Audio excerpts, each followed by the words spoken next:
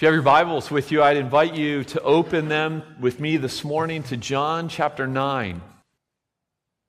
John chapter 9, here in the new year, we return to our study of this gospel, a study that we began way back in the month of May, last May, but we took a break for the 4 Sundays of Advent, and then last week for the first Sunday of the new year. I guess it wasn't the new year last Sunday, but Ed got us ready for the new year.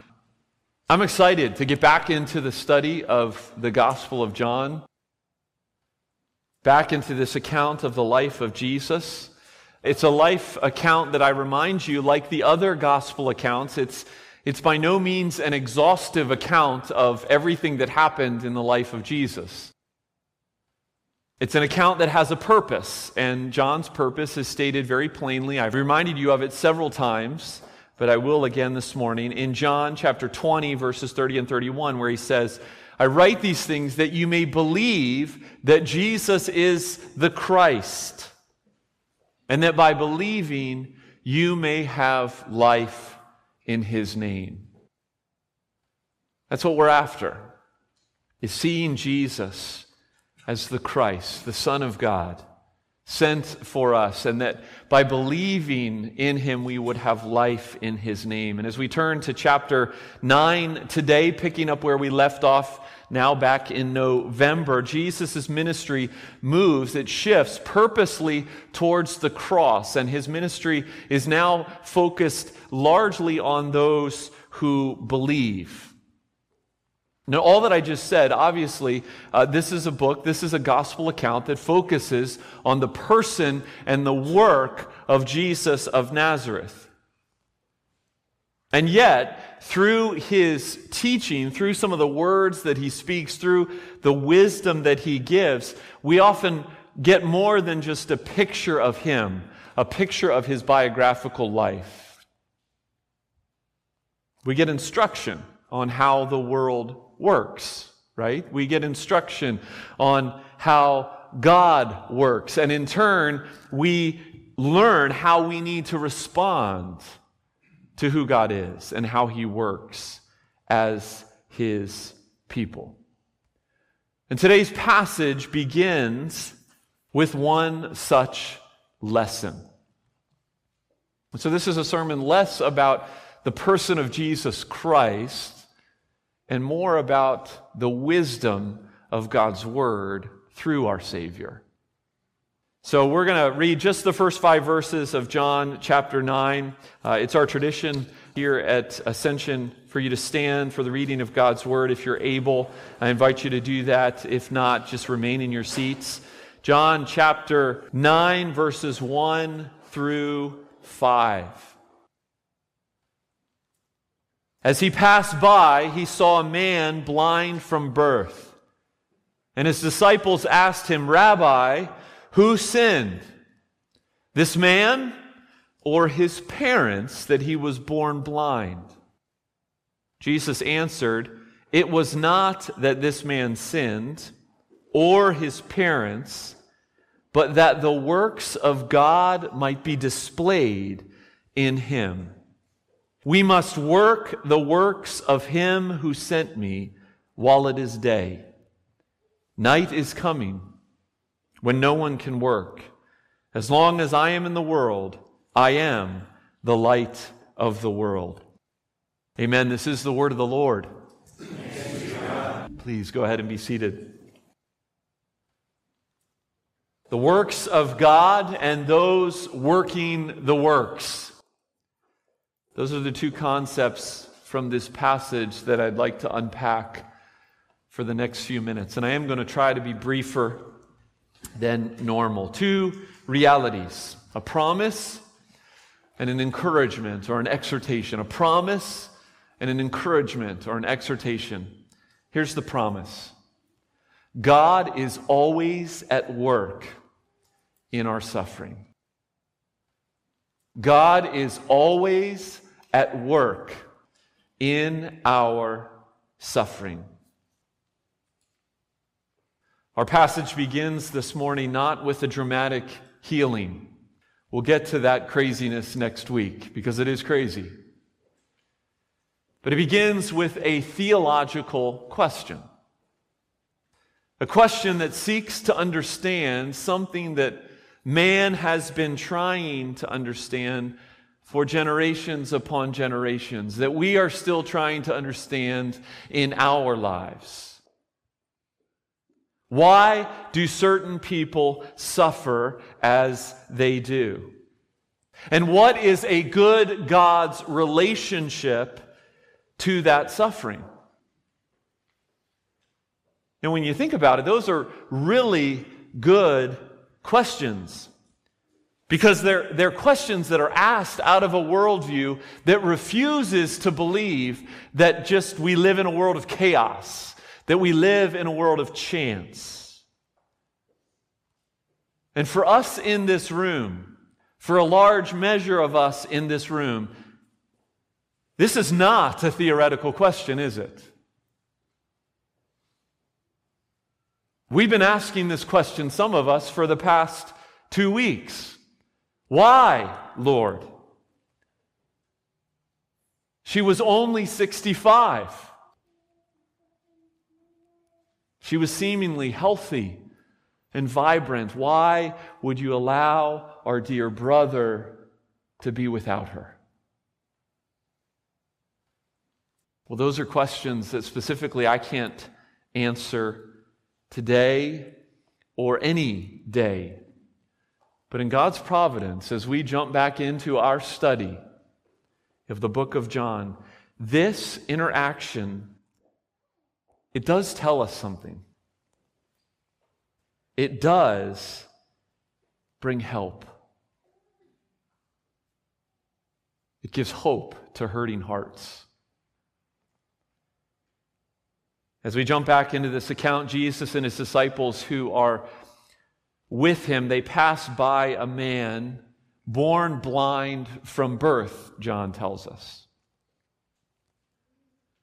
The disciples who are with him, again, assuming a world that is ordered by God and not by random chance, they ask a question that, at the end of the day, it was simply overly simplistic.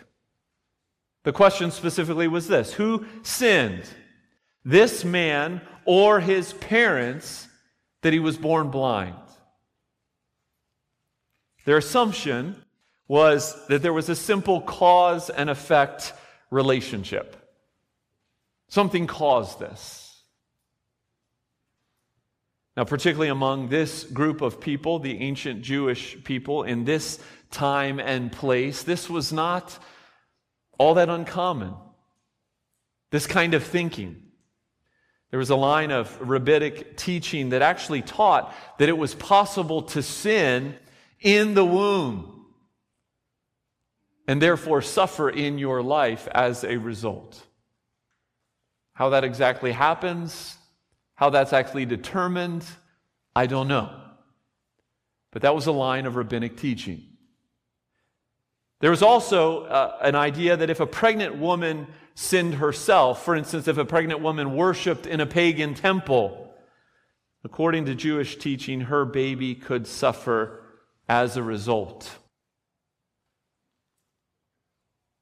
What are we to think of this? Well, let me be clear. Suffering and death are a result of sin. War, violence, conflict, it's all sin. And if we want to zero in on somebody's sin, it's all because Adam sinned. Adam, our first parent. We live in a broken world because of the sinfulness that has entered our world, because of the sinfulness that exists in our own hearts. And as we're thinking about this scenario and these questions and what the disciples are seeing and even how we're interpreting them, we would also recognize that there are specific consequences to sin, right? For instance, if a woman is addicted to drugs while she is pregnant, we would say that's sinful, and we would also say that that pregnancy is going to result in a baby that suffers as a result of her decisions. But that's not the kind of relationship that the disciples are asking about here. We acknowledge that there's sin in the world. We acknowledge that there's brokenness in the world as a result of that sin. But these disciples, they're seeking to connect dots that can't be connected. In their ancient Jewish mindset and context, they're expressing we could say a familiar concept to our ears, expressed by a word that commonly gets thrown around these days, the word karma. Now, karma is not a new word. Karma is actually an ancient religious concept that comes out of Hinduism. But in our day and age, it's become modernized. It's become popularized to describe the notion not of reincarnation, not of coming back as something better or something worse based upon what you did in a previous life. But we've come to understand it as you get what you give, right? In other words, the bad things that happen in our lives are probably your fault. We say things like, I wonder what he did to deserve that. If you remember the story of Job, this is where Job's friends eventually went. As they looked upon him, you must have done something, dude. See, Jesus cuts through all of this with an answer that focuses, and I'm going to make a really small nuance here, not on the reason or the cause behind this man's blindness and his suffering, but the purpose. An answer that acknowledges the complexity but doesn't remove all the questions, but it does declare that there is a sovereign God behind it. That the world is not a world of chaos.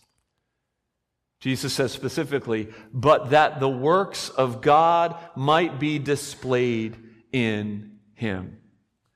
Well, the first question we ask is, well, what are the works of God? What does he mean, the works of God? Well, we could simply say the works of God are the redemptive purposes of God in our lives and in the lives of those around us. Redemptive purposes that all could be placed under the umbrella of his glory. For his glory.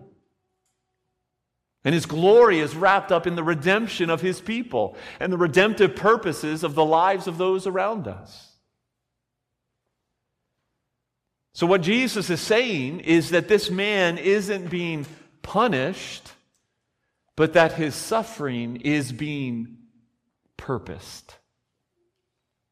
Romans 8:28, we know that for those who love God, all things work together for good. We've heard that before. Ephesians 1 teaches that all things happen according to the counsel of his will. You've heard these things before, friends. They're not platitudes. They are promises. They are rock-solid foundations, even in the mystery that surrounds them. They are promises that give us a pair of glasses in which to view all of our pain and all of our suffering. Glasses that you need to put on and that you need to use. In other words, God is not punishing you. Karma is not at work in your life. But God is teaching you. God is growing you. Perhaps God is disciplining you. God is using your circumstances in the lives of others around you, which is why Jesus' brother James says in James 1, count it all joy when you face trials of many kinds, because you know that the testing of your faith produces steadfastness. When we unpacked these verses years ago, the term that I used, which I think was taken from Paul Tripp, is the term uncomfortable grace, right? This is uncomfortable grace. This entire notion that God works through our suffering, that we're supposed to consider it joy when we face trials. That's uncomfortable, but it is grace. And let me just add to that the fact that that God is not doing this in some standoffish way. As he's working in our suffering, you know what he's doing? He's grieving in our suffering. He's grieving that this is the way it is because this is not the way it's supposed to be. This is not how he designed things to be. But he's not going to let things spin out of control. He's going to purpose them for his glory, for his redemptive purposes in our lives and in the lives of those around us. Now, I already know that the cynic, the atheist, they object and they say, that is not any answer at all. You're giving nothing to this problem of pain, this problem of evil, this problem of suffering. And I'd acknowledge that Jesus' answer doesn't satisfy every curiosity. It doesn't remove every question of our minds about why. But it does say something meaningful. And what's the alternative? That there is no meaning, that there is no purpose, or that everything that happens to you is the result of your own screw-ups? There's no hope in that. No, Jesus doesn't remove the mystery, but he does bring comfort, reminding us that God works in our suffering. God brings glory and purpose in our pain, even as he grieves with us that this is not the way it's supposed to be.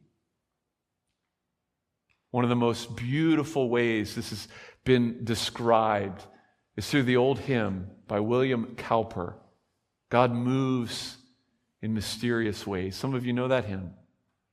Let me read it to you if you don't.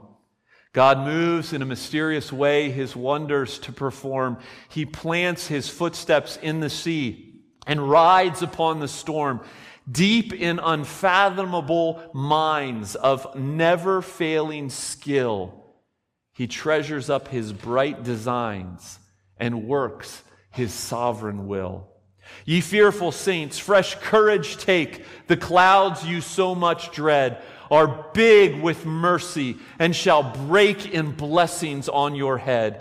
Judge not the Lord by feeble sense, but trust him for his grace.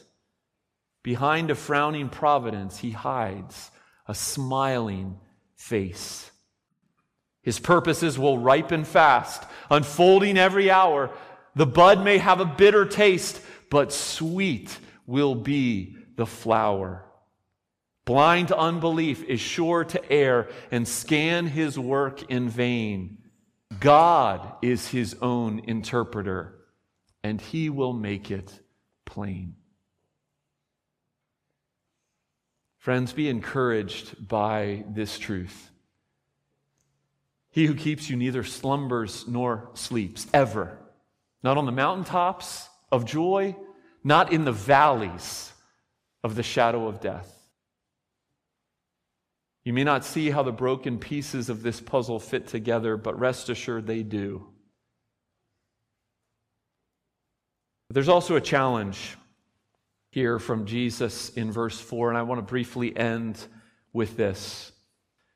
Not only this wonderful promise that God is always at work in our suffering, but the challenge here in verse 4 is this: we must work the works of God. In response, we must work the works of God. Now, rightly so, we can be a little skittish about the word work, not just because it brings to mind what's waiting for us on our desks tomorrow morning as we return to the workforce. But no, in speaking of our salvation, about the notion that we can contribute something to our salvation, right? We in the Reformed Church, we in this church want to get away from that notion that we do anything to contribute to our salvation. And so I reaffirm, absolutely, by grace you have been saved through faith, not by your works, so that no one can boast. And yet, Jesus reminds us, he reminds his disciples that in the existence of suffering, like they're gazing upon with this man, in the existing of suffering and evil in the world, it necessitates that we just don't sit idly by. Yes, we need to rest in the promise that God is at work, but that doesn't mean that we don't do anything. And Jesus emphasizes not only that, but he emphasizes that the window is closing. Time is short. And when Jesus speaks here in these opening verses of the night that is coming, he's speaking of the extinguishing of his own light in his impending death. We'll talk more about that light next week, but for now he essentially says, Jesus this is, as long as I'm here, I'm going to shine. I am the light of the world. And in the same way, as he said in Matthew 5, let your light shine before others, so that they may see your good works and give glory to your Father who is in heaven. Philip didn't know I was going this route, and yet he said the very same thing in his remark. So through this, we must work the works of God. And I think Jesus is saying two things, and this is where we'll end. Number one, be about my Father's work.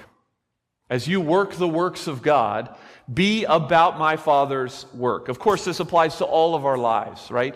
To our chief end, which is to glorify God and enjoy Him forever. As Paul said to the Corinthian church in 1 Corinthians 10, whatever you do, whether you eat or drink, do it all to the glory of God. So yes, I can watch my sports to the glory of God. You can play your video games to the glory of God. You can scroll social media to the glory of God. You can do those things. But even more than that, make sure your life is characterized by His redemptive purposes and plans. Be about His worship. You're here today. Good job. Be about bearing the burdens of the saints. Be about the lost. Be about the suffering. Be about extending mercy in the name of Christ. Be about growing in holiness and reflecting Christ in all that you do. Be about God's redemptive purposes in your life and in the lives of those around you. Not just those solitary things that you can do to the glory of God. Absolutely. Jesus in the book of Matthew speaks about the mystery of the day and the hour of His coming, which no one knows. And He says this in Matthew 24, who then is the faithful and wise servant whom his master has set over his household to find them their food at their proper time? Blessed is that servant whom his master will find so doing when he comes. And the question I thought about this is, what do I want Jesus to find me doing? My answer is this. This is the way I want Jesus to return, with me standing up here and you guys there, or us singing together. Wouldn't that be great? What do you want to be caught doing when the Master returns? Will it have anything to do with His redemptive purposes in your own life or in the lives of others? Be about your Father's work. But secondly, Jesus is also saying, as He exhorts us to work the works of God, He's reminding us that the time is short, right? That's the other thing that He says here. The push behind all of this is because Jesus knew that His time was coming to an end. We need to recognize the same. Right? Moses says in Psalm 90, teach us to number our days, that we might gain a heart of wisdom. Paul said to the Ephesian church, make the most of every opportunity because the days are evil. An untimely death has this effect on all of us, doesn't it? None of us know. None of us know if we'll be here tomorrow. The time is short. Make the most of it. Jesus is reminding us not to fritter our lives away, self-focused and relaxed, as if the clock isn't ticking, as if you've got all the time in the world, and there isn't need all around you. Now hear me. I've talked about this before. Your soul can't carry and can't be burdened by everything. I'm not saying drive yourself into the ground. You need time alone. I need to watch a football game every once in a while. You need to disconnect. You need to recharge. We need these things. Jesus isn't giving you a burden that you can't carry, though. As we sang earlier, He is inviting you to come rest in Him, rest in His purposes, and take His yoke upon you. It is a yoke, but it's easy. And it's a burden that's light because of who He is, because of what He's done, because of the fact that He's with you and He doesn't leave you alone. So, brothers and sisters, as we start the new year with a vision, as you examine what your vision is for the new year, be working the works of God, whatever that looks like in your life. And remember as you do that He is always at work in your suffering. Let's pray. Father in heaven, we thank You for this teaching, these promises from Your word through the mouth of our Savior and through this interaction that He has with His followers. We admit we are like them. We have questions and we think we have answers. We think we know what You're going to say, but we don't. Father, You're not obligated to answer all of our questions, and yet You give us something solid to stand on. You give us the ability to hope, to have peace, even in the midst of the pain, even in the midst of the suffering. And You give us purpose, but we need Your grace because our hearts, my heart, so naturally turns inward as opposed to outward, focused on my God and my neighbor. And so, Lord, we ask for Your presence. We ask for Your grace. Holy Spirit, do Your work in us through Your word, with Your promised presence by our side. This we pray in the name of Jesus, our Savior. Amen.